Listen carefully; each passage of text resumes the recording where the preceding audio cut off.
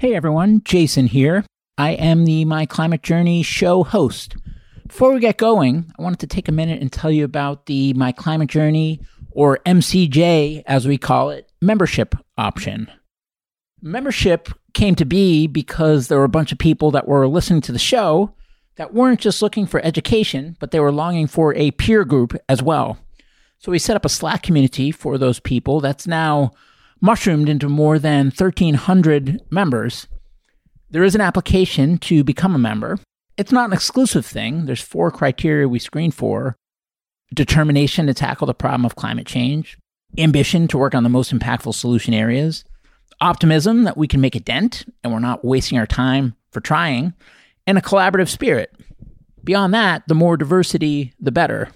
There's a bunch of great things that have come out of that community, a number of founding teams that have met in there, a number of nonprofits that have been established, a bunch of hiring that's been done, a bunch of companies that have raised capital in there, a bunch of funds that have gotten limited partners or investors for their funds in there, as well as a bunch of events and programming by members and for members, and some open source projects that are getting actively worked on that hatched in there as well. At any rate, if you want to learn more, you can go to myclimatejourney.co, the website, and click the Become a Member tab at the top. Enjoy the show. Hello, everyone. This is Jason Jacobs, and welcome to My Climate Journey. This show follows my journey to interview a wide range of guests to better understand and make sense of the formidable problem of climate change, and try to figure out how people like you and I can help. Today's guest is Sean O'Sullivan, Managing General Partner and Founder at SOSV. SOSV is a venture capital firm with more than $1 billion in assets under management. They pioneer and run world-leading startup development programs and help fund at the seed stage about 130 new companies per year across these programs, including Hacks, IndieBio, China Accelerator, D-Lab, and more. I was excited for this one because Sean grew up as an entrepreneur building more traditional software companies, but after multiple exits decided to transition to something more purposeful, took on deep tech and these other domains that are pretty hard and thorny, especially coming from a more traditional software background, and also took on this deep sense of purpose that he integrated into everything that they're doing at SOSV across the different accelerators, across these different domains, and across geographies. They also happen to be pretty active in climate tech, so I was interested to learn more not only about SOSV, but about the type of climate investing they do, their criteria for investment, their stage, their value proposition, and Sean's view in general on how to marry impact and profit, and whether you need to concede on either one of those as you go. Great discussion, and I hope you enjoy it. Sean, welcome to the show. Thank you, Jason. It's a great pleasure to be here. Great to have you. And I'm psyched. SOSV is so interesting and so different than any organization that I've come across before, and it's just such an honor and a thrill to carve out some time and get to ask you a bunch of questions and learn more about it. I've got tons. Awesome. I'm looking forward to it. And as you know, we are a very active investor in climate. We're, I guess, according to many lists, the most active investor in climate. That's mostly because it's a very concentrated area for us, but also just because we do a lot of investing, period. Well, maybe for starters, what is SOSV? You do a lot of different things, so how do you describe it? Well, we invest in about 135 new startups every year, and that is primarily in a few of our concentrated areas where in life sciences, we're the most active investor in the world, and in hardware devices, physical devices, things you could drop on your foot and it would hurt kind of thing. We have those two areas where we have dedicated facilities where we've spent tens of millions of dollars building out a physical capability that can really help in terms of labs and manufacturing equipment and lines and various other resources, of course, including the people, PhDs and deep tech focused people in industrial design or supply chain work or all the different areas that we concentrate on. We have a lot of talent as well. We have about 140 staff globally that help our startups thrive. And what's the origin story for the company? How did this all come about? When and why? Yeah. So, well, I guess I could go all the way back in history. So I myself started SOSV, and we manage over $1.2 billion in assets under management and make a couple 100 million, 150 million or so new investments every year. We originated from, I guess, my own interest in deep tech. I started a company directly out of college. The company was a company called MapInfo. We invented this thing where you type an address into a computer or like onto your smartphone or whatever, and you see a street map. And that became a wildly successful idea. Billions of people have now used that technology in various forms. I was a customer. Oh, were you really? Of MapInfo? Oh, for sure. Yeah. Wow. Yeah. No, wow, I used to print awesome. directions to where I was going and print them out and take them with me in the car. Yeah. So we sold directly in the form of software to consumers. We had online systems, and we had about 1,000 different software vendors that incorporated our products, companies like Oracle or Microsoft and many, many other companies that incorporated our products in their products that they ship to consumers, et cetera. And yeah, so it is still a thing. There's still about 1,200 people that work for MapInfo globally, although it's in a new corporate entity, had been wrapped up and bought out many years ago. But it became a public company. And from the proceeds of that public company, I left, after about 7 years and did some other things. And one of the things I did was investing in other startups. And I found that the place I had enjoyed investing the most was at the very earliest stages in the foundation of a company. And that's how SOSV invests these days, through our startup development programs called HACS, which is the hardware-focused area, and then through IndieBio, which is the life sciences area. And we also have other programs in the blockchain space called DLab, and in the frontier, cross-border space called China Accelerator and MOX. And given that MapInfo was a digital business, what is it when you left there that led you to move in the direction of doing things like hardware, bio, deep tech, frontier? I mean, can you trace that back to something in your past, or was it just following your intellectual curiosity? How did that come about? Well, I went to Rensselaer Polytechnic Institute. I studied electrical engineering. I did work for IBM in my college days when I was a co-op student and whatnot, working on hardware systems. So I've always had a deep interest in the hardware area. The life sciences has really been an area that has been increasingly important to me as I have, just recognized how important it is to everyone's life, just understanding human health and planetary health and trying to make changes in those two areas. Life sciences is an incredibly important area. My mom died of Alzheimer's. My son faces many challenges with a deep and profound autism. And these are areas that face everyone in their lives, all the health challenges that we have. And I thought that the best way to make changes in that is to become and to develop a great acceleration program initially. And now we don't call them accelerators anymore, but a startup development program for life science companies. So those are the reasons why we're in those two different, very real world, physical world products. I know I came from the software side initially, and I think the high days of the software industry are still in front of us. There's lots of opportunities in software, and there always will be, but I think the greatest challenges for humanity are in the physical world, in our physical bodies and our physical environment, and that's why SOSV concentrates in those deep tech areas. And what were the core tenets of SOSV when you started? And were those a natural evolution from where you were spending your time and your capital with your angel investing, or was it a bit of a jagged transition? Yeah, well, initially it was just me with a checkbook. And so that's how SOSV started. SOSV originally was Sean O'Sullivan Ventures. Now it's just some initials because there's a lot of people involved. And it's much more than I'm still the managing general partner, but we have, around 30 partners globally, including 8 general partners and a wide staff of experts and people who are very hands-on in growth hacking and various other areas, mechanical engineering or biomass engineering or any other molecular biology or whatever else.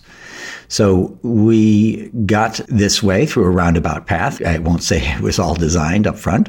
I love working with startups. And so I was starting initially just as a guy with a checkbook, backing startups of people that I knew were doing interesting things, and I'd write checks of, a couple $100,000 up to $500,000 in the early days, which was big for an angel back in the day, and still is sort of a super angel style check. SOSV does write bigger checks than like the traditional accelerator programs. For a while now, we've been writing sort of $500,000 check sizes, $250,000, $500,000 check sizes at our IndieBio and HAX programs in particular. So, and now some other programs, I think YC just recently announced that they're starting to write $500,000 checks. And so others are taking after us in that front, and we'll continue to keep innovating and continue to back startups and keep backing them after they go through our programs. But in terms of, how we got here, like it was initially just writing individual checks and then just trying to figure out, what is the best way to have the greatest impact on the world. I was lucky enough to have some of the companies that I backed come and go public. And so I had some great returns. And then I had to build a bigger team around myself and other investors to keep the growth going. And then thought of the accelerator model, after I didn't think of it, I was looking around for a model that I admired in terms of how people can invest capital and how to work with early stage teams at scale. And I had seen what Bill Gross had done out at Idealab out in Pasadena. I liked what he was doing there, but it didn't seem that scalable. And then I saw what Techstars did with the cohort model and the physical location, 10 teams in a cohort, and I really respected what they had done. I had co-invested with Brad Feld on a number of investments, who was a co-founder of Techstars, and we actually backed one of Techstars'. They started in Boulder, but when they expanded, they went into Boston. I became a backer of their Boston program and other, funds there, as well as 500 startups. And so I was an initial backer of those programs. And actually, I guess before 500 startups started, we started China Accelerator in Shanghai, originally in Dalian in China. And that was what led us to this, one accelerator after another. And then now we've sort of left the original accelerator model behind, but we have these things that we call startup development programs, which have a lot more resources and a lot more follow-on capital and a lot more physical assets than a traditional accelerator program would have. And given that I was going to call them accelerators. So what word should I use to talk about? We call them startup development programs or programs. Okay. You could just call them programs. Okay, so the different programs that you have, I would imagine that there's some needs that are very specific to those vertical areas, but there also are some areas of commonality that stretch across these programs. So given that, how do you think about resourcing, and how much of those 135 people, for example, that you mentioned are siloed on specific programs versus shared across? Yeah, actually, that's interesting. Normally, our program would have, maybe 6 or 10 people on site, and maybe as much as 30 people on site. We have these facilities which range up to, from 15,000 square feet, where you could have maybe 100 people working, to around 60,000 square feet where you could have 300, 400 people working. So we generally are trying to make space for, 20 startups to 60 or so startups operating as they're still in our physical area. That's helpful for startups, especially because what we're doing is we're enabling the startups to take the capital equipment off the table, especially in these deep tech areas where you could be spending millions of dollars getting your lab outfitted and, trying to get a BSL-2 certification for your lab, biosafety level 2 certification, and all those other things. We take that off the table so that startups can just do the science, get traction on the science side, and get traction on the physical build side so that their products are more ready for market. The other thing that we do by having all of this talent on site is we extend a team from maybe a 2 or 3 or 4 person founding team to add the other staff that they don't need to hire initially, or, if they need to get some power supply, technology being done, or if they need to, incorporate some telecommunications capability in their medical device or whatever, we can help them extend their team effectively by using our team to help do some of that work. And those are ways to help a startup punch above its weight effectively, and therefore be able to attract that next level of funding, more quickly. So helping startups go faster and go further is the whole point of these accelerators. The reason I actually think I identified with this is when I started my first startup, I did not know anything about cap tables. I did not know how to sell to a Fortune 500 company. I did not know anything about really running a company. I was a 21-year-old kid graduating from a university with some really good technical skills. I was great at engineering. But, what I needed is some business mentoring and advice.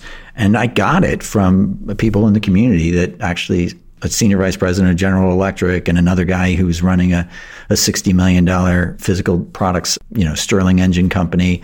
And they helped me, and they hooked me up with an investment banker type person. And they helped me raise some funding, and they helped me, they really just spent time working with me. And I feel that SOSV is an exercise of giving back at scale. We are trying to help the next generation go further and faster. And I've benefited hugely from the generosity of spirit of those people who backed me.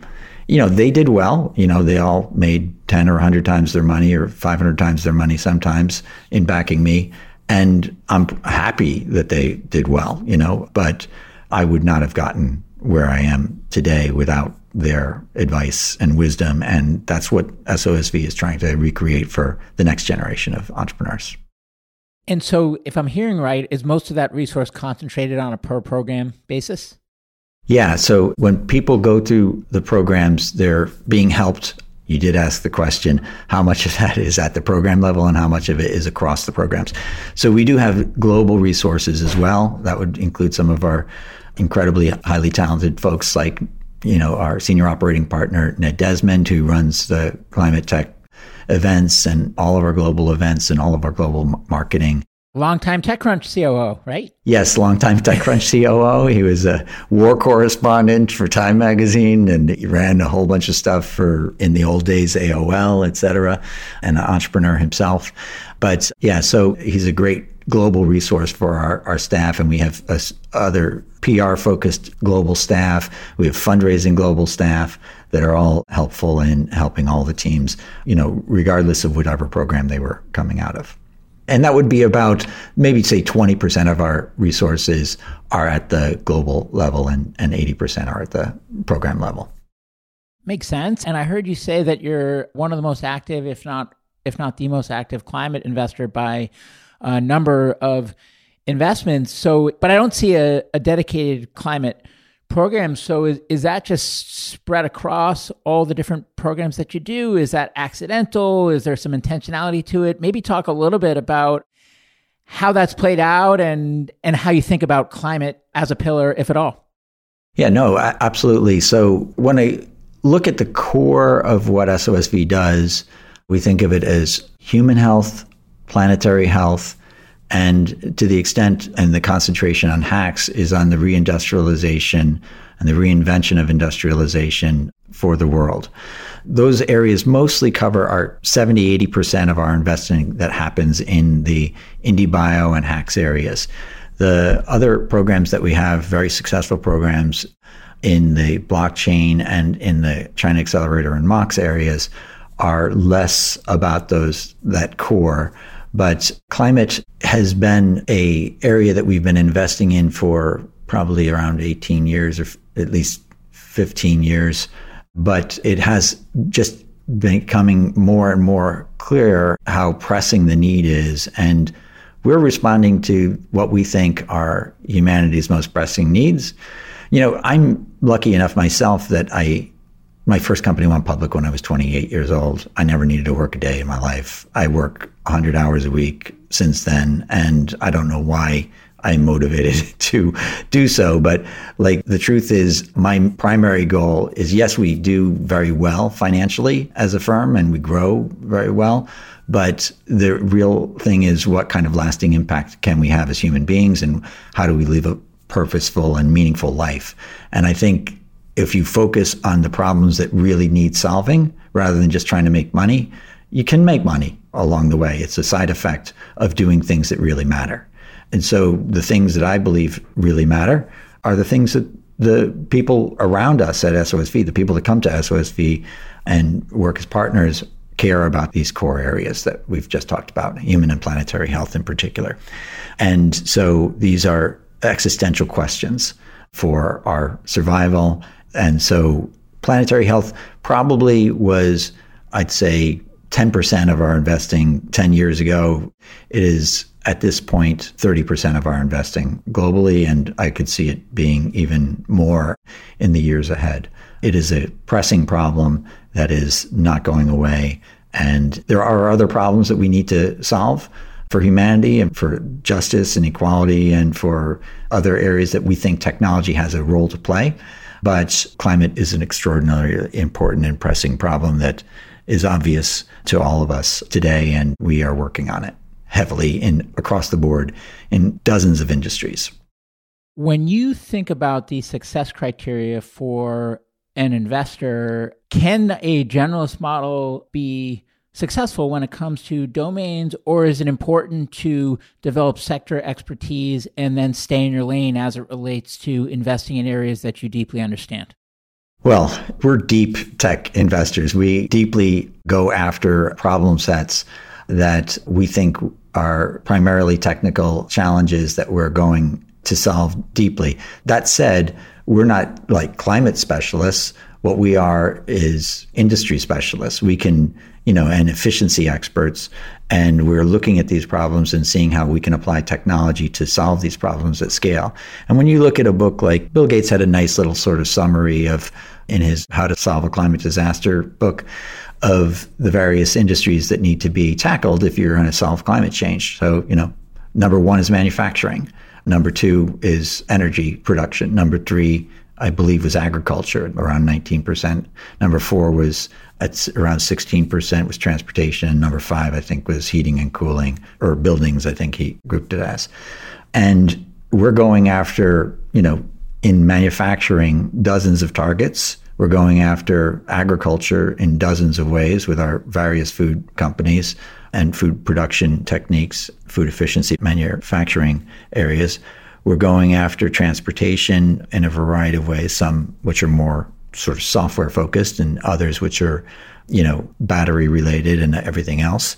And we're going after heating and cooling and all the areas. We're less active in the energy production areas space, but we are more active, and we will be more active in that as we see opportunities. But we are active in the, grid systems, energy systems, batteries, and things like that. So, if you look at the SOSV Climate Tech 100, you will see a dozen industries, being targeted by the companies that we're backing. We back perhaps around 40 new climate tech companies every year, 30 to 40 new climate tech companies a year.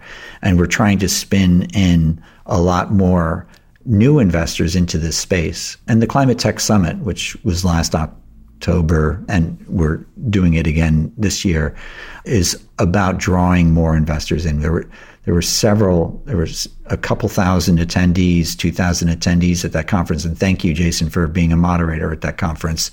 And there were probably 800 different investors, many of which who haven't done that much in climate tech investing previously. So we're trying to make the water safe for more companies to come, more VCs to get involved, and more corporates to get involved in investing in the recreation of a manufacturing and a global economy that will be a sustainable world where planetary health is prioritized. And I have no succinct way to ask this next question, so I'll give you a little bit of context as my hacky way to get to it. But it's something we struggle with, and that's, how do you know if something passes your climate threshold? So Breakthrough Energy Ventures, for example, I think they have a 0.5 gigaton threshold in order to call it a climate investment. We wrestle with that because, for example, if you are reskilling and helping create jobs and improve people's lives that are sorely needed jobs to build the infrastructure to power the clean energy transition, for example, that's harder to attribute directly to emissions removed or reduced. But it matters for the climate. If you're winning over millions or tens of millions or hundreds of millions of hearts and minds with storytelling, that matters for climate. It's harder to attribute directly to emissions reduction or removal. And we think those are impactful for climate too.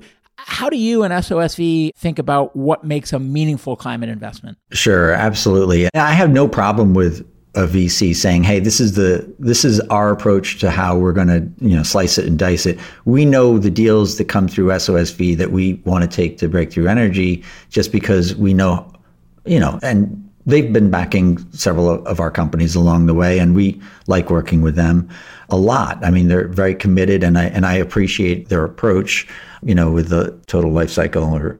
I forget the words, but it's all around the gigaton. I know that. The TLS, whatever it is. I forget what the 3-letter acronym is that describes it. Life cycle analysis, LCA. Okay, thank you. Gigatons rule everything around me. Yeah, so we like that approach. We think it's clear, as to what they're going for. We are definitely looking at what the entrepreneur brings to us, right? So we get around 8,000 applications a year to get into one of the SOSV programs. We select about 2% of them, or a little less than that. And we look at the ideas that come to us and we say, okay, this fits nicely into our climate focus. This fits nicely into our planetary health. It does not need to be a 0.5 gigaton of impact if it's going to improve our ability to feed the planet, in a more sustainable way. It could be something which, hypothetically, a lot of companies get to where they end up being through multiple pivots, before they get there. If you're planning to save the world, 3 gigatons of carbon, dioxide emissions equivalent, the likelihood is you're probably not going to end up doing what you think you're going to do anyway. So there's the expression about how many times it takes for a company to succeed, how many pivots they need to take. Because if you don't pivot at all and you start your business and you're not listening to the customers and you're like, this is what we're going to do, and you're likely to fail because the marketplace is not necessarily where you think it's going to be. You actually have to start one place, bring the product forward, pivot as necessary, attract a new market, et cetera. The average company that succeeds pivots between 2 to 3 times by the time they succeed. If they pivot more than 3 times, they probably are going to fail because they just run out of pivots. They run out of runway. They're changing their minds too quickly. They don't give themselves enough time to succeed. And if they don't change at all, then they're just fixed in their mindset and they're just not listening to the marketplace, or they're not listening to the changes in technology, or they're not listening to their customers. And so we're looking at the team with the idea that they take to us, the core, their North Star, why are they there, what matters to them. And we're looking at people that really care about improving life on the planet and have perhaps a little bit, there has to be a business model, but there also needs to be a reason why people really care about that business from an impact perspective. We're not a 100% impact investor. Probably 60-70% of what we do, 70% probably is impact investing. And then other stuff is probably more financially driven. But we do very well on the impact investment side anyway, in terms of the returns, et cetera, because people who really care about these fundamental changes that are necessary, they're going to stay with the business. There's going to be greater investor interest. There's going to be greater consumer demand or pickup by the customers who really care about the mission that the company has. So we like investing in this space for a lot of reasons. I hope that answered the question partially, at least. It does. And I want to jump back to something you talked about earlier, which is it almost sounded like, and correct me if I didn't hear correctly, but that you think of it as profit in service of impact versus profit in service of profit. Don't tell our LPs that. They're happy with their 30% net IRR returns. And that's what I want to talk about, right? Is given that that's what drives you is impact. And if that's really true, which you said it was earlier in the discussion, then what are the implications of that? Like, what do you do that's different than if it was profit in search of profit with no impact driver at all? Yeah. I have made the mistake. I remember after my first company went public, so super successful, right? So I thought I could do anything. I thought I was God. I was overconfident. My next company was, somebody came to me who had been involved with the first company, and he asked me to come and be the CEO of this something in the internet space when the internet was super hot. It was very early days. And I said yes, and I said it partly out of pride and partly out of greed. And I found out that greed is a terrible North Star. And it is just fickle as anything, including all the people that you attract to that mission. A greed mission is just a disaster. It's just the moment anything starts going wrong, everybody jumps ship. The whole thing I just found it from my heart to be a waste of time, and I felt it to be soul destroying. And the minute I could ethically get out of it and hand it along to somebody else to run that company, which did do 10 million in revenue and it did, but it was a failure. And it felt to me like a terrible outcome. And it was a bad outcome, even financially in the end. So I just don't want to have a meaningless life chasing the almighty dollar, and I do think that many other people feel the same way, that, you can create great and lasting value by doing important things and attach a business model to it. And the business model is necessary in order for you to have the greatest level of impact, right? So if you build a profitable company, you can continue to expand and you can continue to play and you can continue to deliver more value to the end customer. There's two ways to make money in this world. One is to do it by creating value at the core. And the other way is to do it by extracting value, by getting yourself into the middle of some business where you can pull money out, like a fintech business, or not to say all fintech businesses are bad or anything, but, like where you're just sort of inserting yourself into the equation and extracting money, a broker or something like that. Not saying all business brokers are bad or whatever, but I think there's enough opportunities to create 10x improvements in how economies work, or 5x improvements in how economies work, so that we can continue to advance the state of human existence. And if you make money along the way, you can continue to improve your ability to continue to back more and more of those companies and have more impact on people. So that's where our focus is. This next question is a related question, and that's about LP composition. And I bring it up because let's say you're an institutional LP, and let's say you represent a bunch of pension holders, retirees, and their precious capital that they worked their whole lives to accumulate, that they're relying on for their retirements. And they have a choice of investing in a fund with a mission focus, and maybe that fund's going to 2x its money, or a fund that's more about profit in the quest of profit without any mission focus at all, and it's going to 5x their money. If they are doing their jobs and being good fiduciaries, can they invest in the impact-focused one in that scenario with a clear conscience, or are they breaching their responsibilities? Yeah, I would argue that they could be breaching their responsibility and they should just search harder. We're an impact investor for the most part, and we get 6 to 7x returns. So they should leave that 5x fintech fund behind and put it into an impact investor that's getting a 6 or 7x. But if that's true, then why do you even need to talk about impact? I forget which discussion it was. It's true. You don't need to talk about impact. Yeah. We don't need to talk about impact. We put our decks don't go out saying we're an impact investor. We just talk about our returns. We're mostly going to financial institutions and things like that, and they're just looking for the returns. And I think they can feel good about selecting us, and there is a whole range of people that are investing with an impact focus, thinking that they could be going after concessionary returns. You don't need to go after concessionary returns. It sickens me sometimes to see people taking advantage of these financial models. In Wall Street, there's statistics which indicate that 10% of the people on Wall Street are psychopaths, sociopaths or psychopaths. They would sell their mother. Now, looking at that number, that means there's 90% of people that are not sociopaths in Wall Street. But even so, that's a very high representation of sociopaths. And in the general society, it's around 2 or 3% sociopaths who don't care about the impact to other human beings. And so sometimes you look at some of these businesses and you're like, wow, they really just don't care the impact of these payday loans or how they're making poor people go bankrupt or driving people into homelessness or anything else. And that would drive me freaking nuts.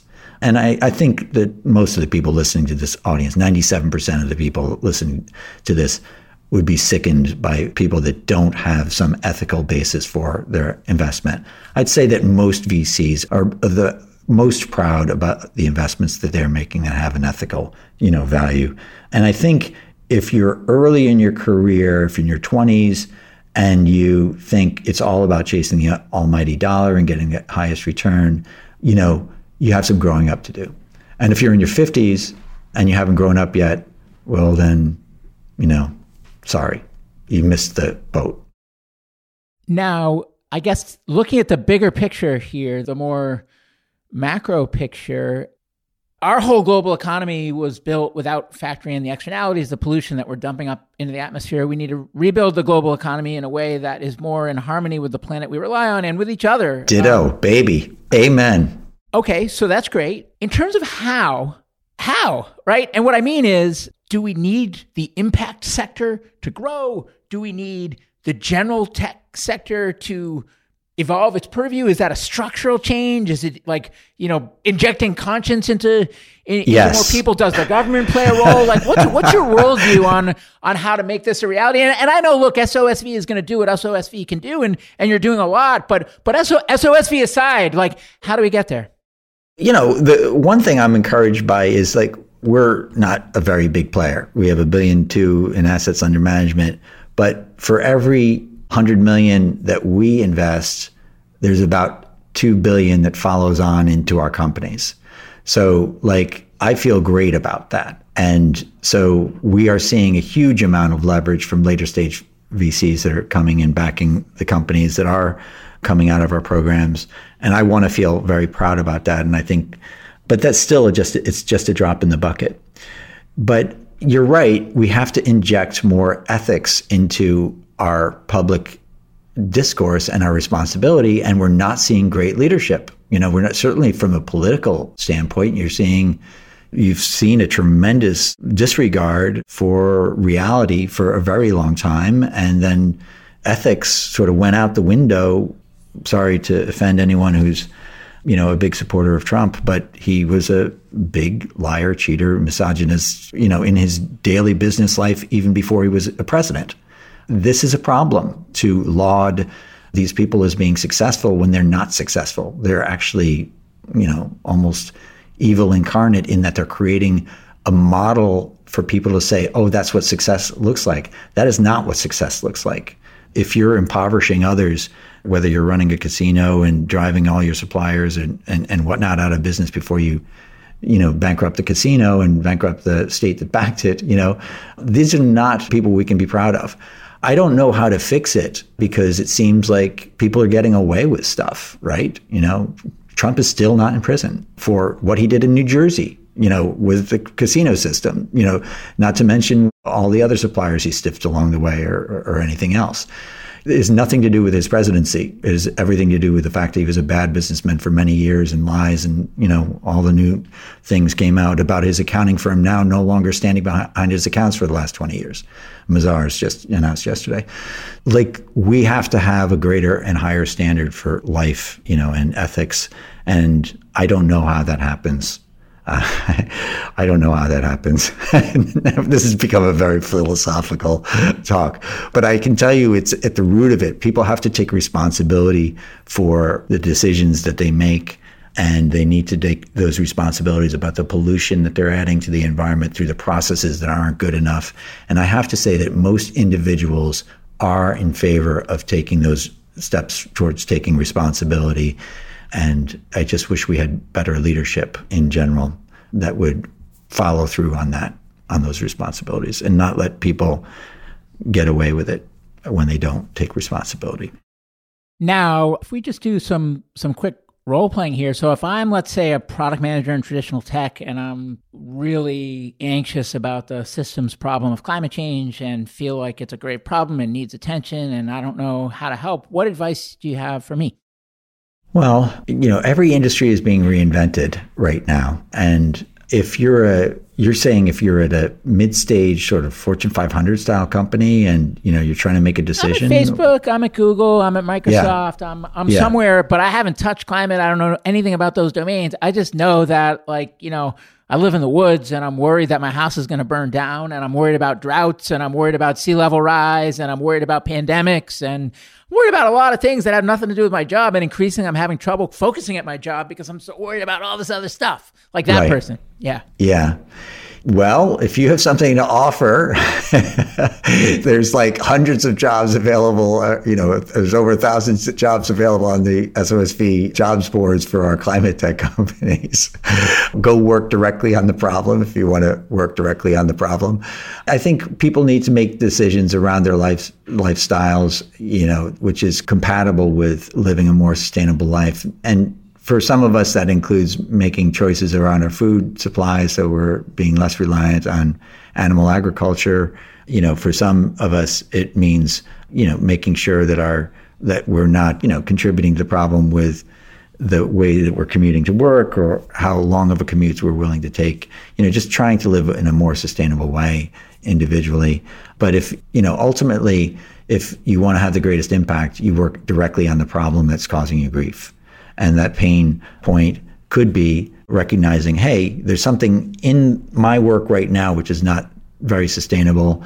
Why aren't we using sustainable energy at work? Why don't we put in some solar panels? Solar electricity now is the cheapest form of electricity ever made in mankind's history. And it's available now. Yes, we have some battery issues and things like that still, but it's still incredibly, people can make individual spot decisions to improve the global sustainability issue and planetary health, right now. Take some ownership is what I would say. And is that answer the same if I'm, let's say, a founder who, just sold my company and it was an ad tech company and now I want to pivot into climate, but I don't know anything about these domains? Like, should I be doing something at the intersection of what I understand and the problem I care about? Or should I give myself permission to go into the brave new world of exploring domains that I don't know anything about? You know what? I have always erred by throwing myself into situations I know very little about and then having a new and fresh perspective. And I found that often helps. Yes, it's great to cross those markets and cross that expertise that you have from the past and bring that into a problem that needs to be solved. And sometimes that'll work. I'd say people have to have the freedom to be able to. A lot of people don't like being a fish totally out of water. I find it to be quite refreshing myself. I find that, there's an expression about living in the same town your whole life is like reading one page out of a book. And if you travel, if you go to overseas, if you see how people live in Europe or in Asia or in Africa or whatever, that's like reading all the pages in the book. And you get to understand how different people solve different problems in completely different ways. And when you apply it back to your hometown, you can actually think of, more efficient ways and more sustainable ways of how to take these innovations, which could be innovations from hundreds of years ago, and apply them to our problems that we're facing today.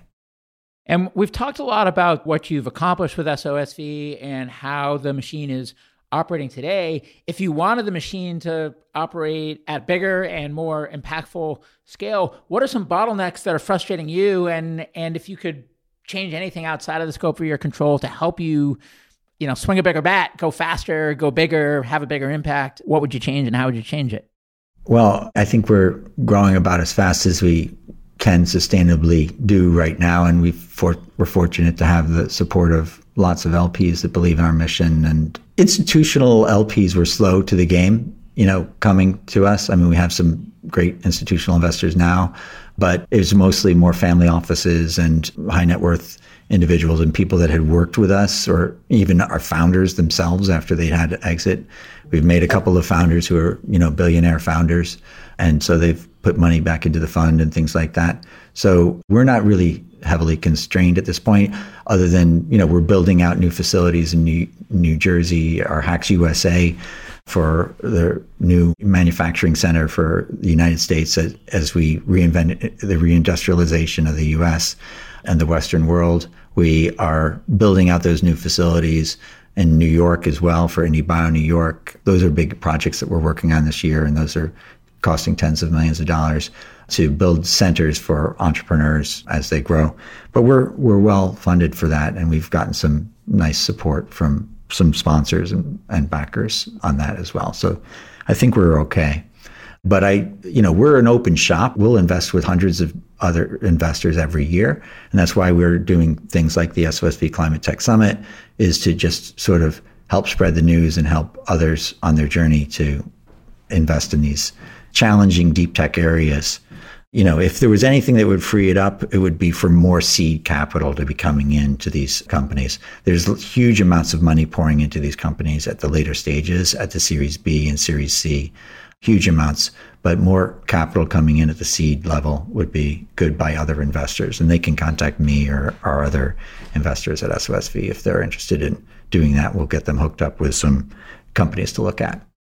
And I know you talked about 100-hour weeks. It sounds like you're going strong and will be for as far as the eye can see. What does SOSV look like in its final form? Or said another way, like looking back one day when you do hang up the cleats, if that day ever comes, what do you hope that you and SOSV will have achieved at that time? Well, I think, we're in the process of having at least 10 Fortune 500 companies come out of SOSV's portfolio. A lot of those, we have a lot of companies that are also being acquired as they're going forward, et cetera. But I'd say that in the end game, there are so many urgent problems that need to be solved that really, really matter. I have a son who's going to have lifelong challenges with autism, and that is a solvable problem. I don't know how to solve it. I don't know that it can be completely solved, but I know that we could prevent the next generation from suffering as much as they are today. And I would say that, cancers, we have huge numbers of point applications, in the human health area where we are solving these problems. And I just want to feel good about the work that we're doing and the lives that are being saved and the sustainability of a planet that can get to carbon zero as quickly as we can. I think we can beat 2050. I think that's, with all the food technology companies that we have, I think that animal agriculture will be a thing. It'll be a luxury market. Maybe 10% of people will be using animal agriculture in a 20-year time frame. And we have and then the other 90% are going to have converted over these new forms of cellular agriculture to precision fermentation products like milk made from cow milk, but just made in bioreactors and things like that. All the stuff that we're doing in the food area, all the things that are being done in the manufacturing area. I think that we cannot solve the problem.